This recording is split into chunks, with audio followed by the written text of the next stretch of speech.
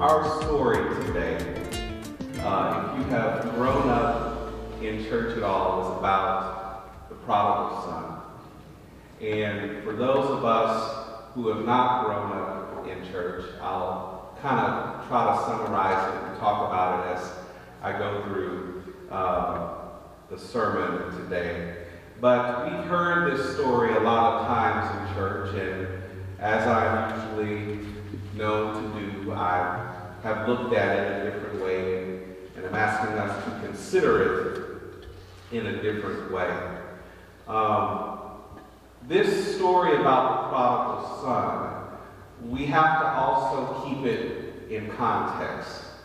Oftentimes we look at stories and we separate it from the story that came before it. It's as if there was a preparation that was done around the scripture. It's separated from the top and the bottom of what is actually going on. But this story is connected to some other stories in the text. At the top of this scripture, in this chapter, it says, all the tax collectors and sinners were gathering around Jesus to listen to him. And oh, our good old friends, the Pharisees and the legal experts.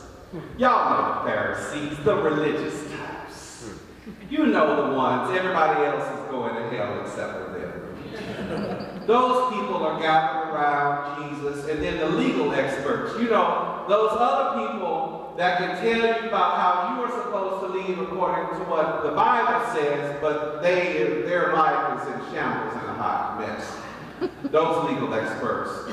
All of these good old sanctified, religious, justified, and holy folks were sitting around talking to Jesus and asking Jesus, or talking about Jesus and saying that this Jesus guy, this man welcomes sinners and eats with them.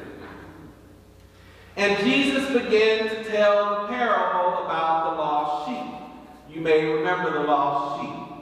You got 99 and one goes astray, you go after that other one, the lost sheep. Then the parable about the lost coin, the woman that rejoices about the coin that was lost. And as Jesus was known to do, he had to repeat himself, and he had to tell the story and example and give it in different ways because the people just weren't getting it. Nothing has changed much today. We also have to hear from Jesus in different ways over and over and over again about the same thing. So Jesus then says, a certain man had 2 sons. And one of the sons decided that he wanted all of his inheritance. And goes to the father and says, give me my inheritance, give me what is due. Now, according to the cultural context here, this was like going to your father and saying, I wish you were dead, give me my money now. I am done with you. You have outlived your usefulness. I just want to take my money and run. I just want to get the money and go and do what I want to do and start my own life and be my own man, be my own woman somewhere else. I'm tired of sitting around here in your shadow, on your property, living in your house, having to abide by your rules. Give me my money, my property, my livestock, and let me go. And now in this culture, in the Middle East at this time, what should have happened is the father should not have taken his ring off and gave it to him. What usually would have happened is he would have got that good backhand. Some of y'all grew up with that. Y'all know about the backhand. Yeah, they've been doing it for a long time, thousands of years. Good backhand.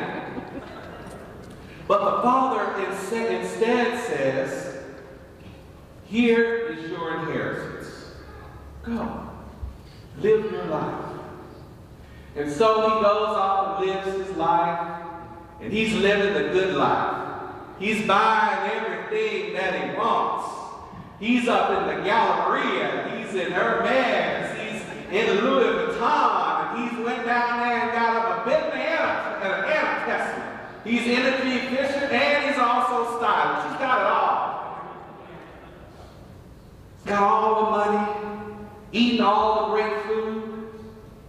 And what do you know? And some of us are guilty of this. I won't point any fingers, but $100,000, $200,000, $1 million ain't nothing if you didn't earn it and it just dropped in your lap.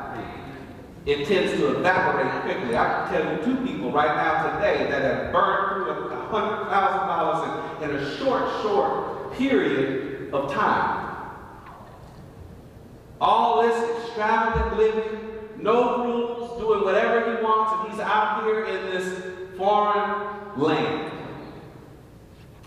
And so he eventually has to go and work for somebody. He has to feed the pigs, the people he goes to work for. It said he hired himself out. What that means is not that he was actually, the word there in the Greek is not that he was even actually hired and earning an hourly wage. What it means is that he was working for food and for shelter. He wasn't even really getting paid. He was just working for food and for shelter. And he was so hungry that he saw the food that the pigs were eating and he wanted it.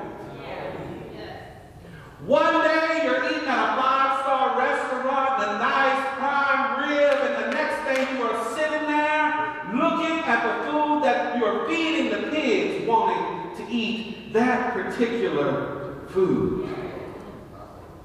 It says he longed to eat his fill from what the pigs ate, but no one gave him anything.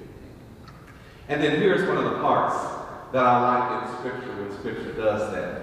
It said, when he came to his senses,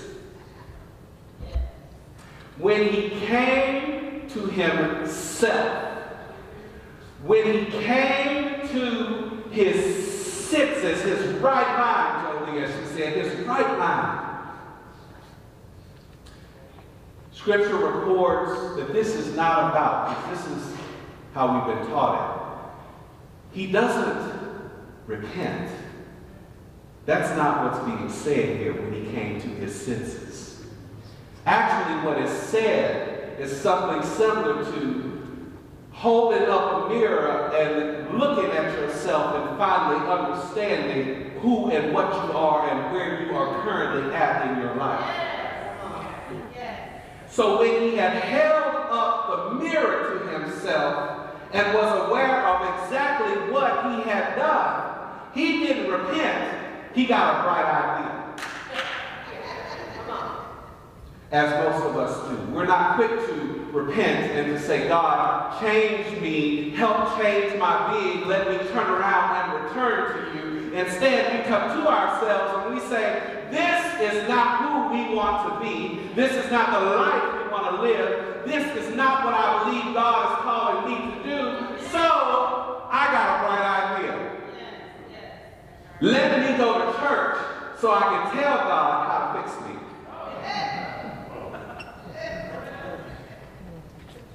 I got a great idea. Let me go return unto the Father to tell the Father what I need. So he got this bright idea, and he decides, let me go back to my Father. Here's my bright idea. I'm going to go back to my Father, and I'm going to say, let me work off this debt, let me pay you all the money back, and let me come back home. So him and his bright ideas, he's strolling down the street. And the Father sees him from a distance, coming towards him. And the Scripture says the Father ran down the road to go and greet him. He ran to go and greet him, and then and in that moment the Son realized something a little bit different from what his idea was about what was supposed to happen or what wasn't supposed to happen. You see, this father goes running, which is also very shameful for a man to do. He runs to his son as, not in our context, but in this context, as what a woman would do. He runs to his son as what children would do. Men in this culture did not run. So he commits the shameful, costly act of running down the road to go and to greet his son. Then when he gets to his son, what does it say he gives him? He gives him sandals and jewelry, and he gives him all of these things. So the father, who has been shamed and disowned by his own son, decides to run down the street and to publicly shame and disown himself so that he can embrace his son. Then at that point, the son realized, my right idea was not my father's idea. My idea of paying back what I owed is not actually what was necessary. The father that was running because he knew what was necessary in this particular instance. It was not about the money. It was never about the money. The father goes running because the child has returned home and relationship can be restored. Oftentimes we think that we have the right answer about what is going to fix our particular struggle or our particular situation. But God is moving down the road, or as they say in the biz, God is easing on down the road to come to say, no, what will fix your situation is for us to reestablish this relationship. It is the broken relationship that has caused the problem. It is not the money you spent or the slop you wanted to eat. It is the fact that the relationship has been broken and it needs to be mended. Lost in the materiality, lost in what the world has said is the thing that should be what it is about. But all along, Jesus, God, eases on down this road to say, I want you. I am chasing you down with grace, with love and hope and everything that you need to get through this. But it is about reestablishing the relationship. You thought it was about the sickness in your body. You thought it was about the job that you lost. You thought it was about all those people that hurt you. I didn't send it to you. I don't want it for you.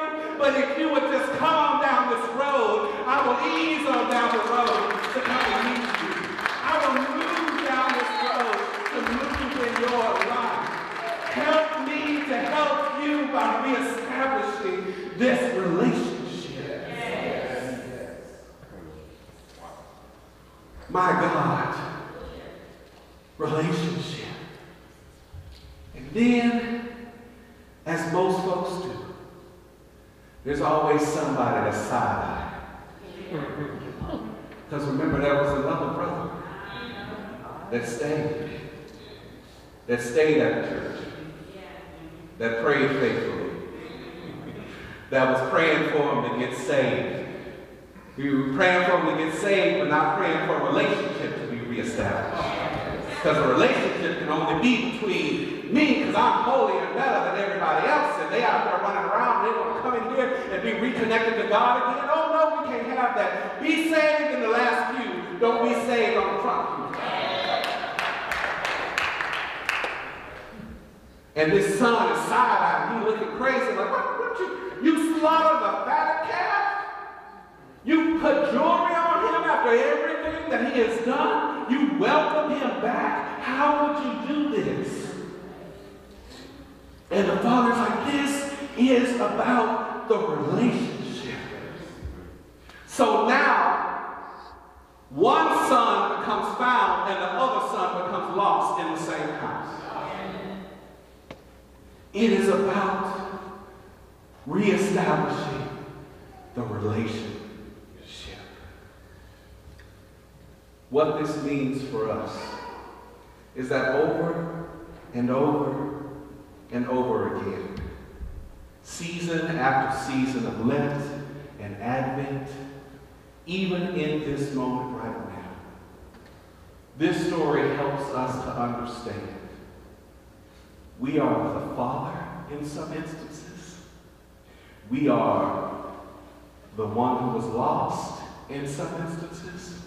And side-eyeing son that's not happy that somebody has found grace that we don't think deserves. And so in every moment of the day, we have a choice to decide whatever brokenness that is happening, wherever we find ourselves in that moment, it's another moment to reestablish relationship and connection with God. I heard Reverend William Barber say this last week. He said something towards the end of the presentation because, you know, there's a lot of folks that get all riled up about President Trump. And he said, you know what? Everything that you believe is in him to do that you don't like is also in you to do.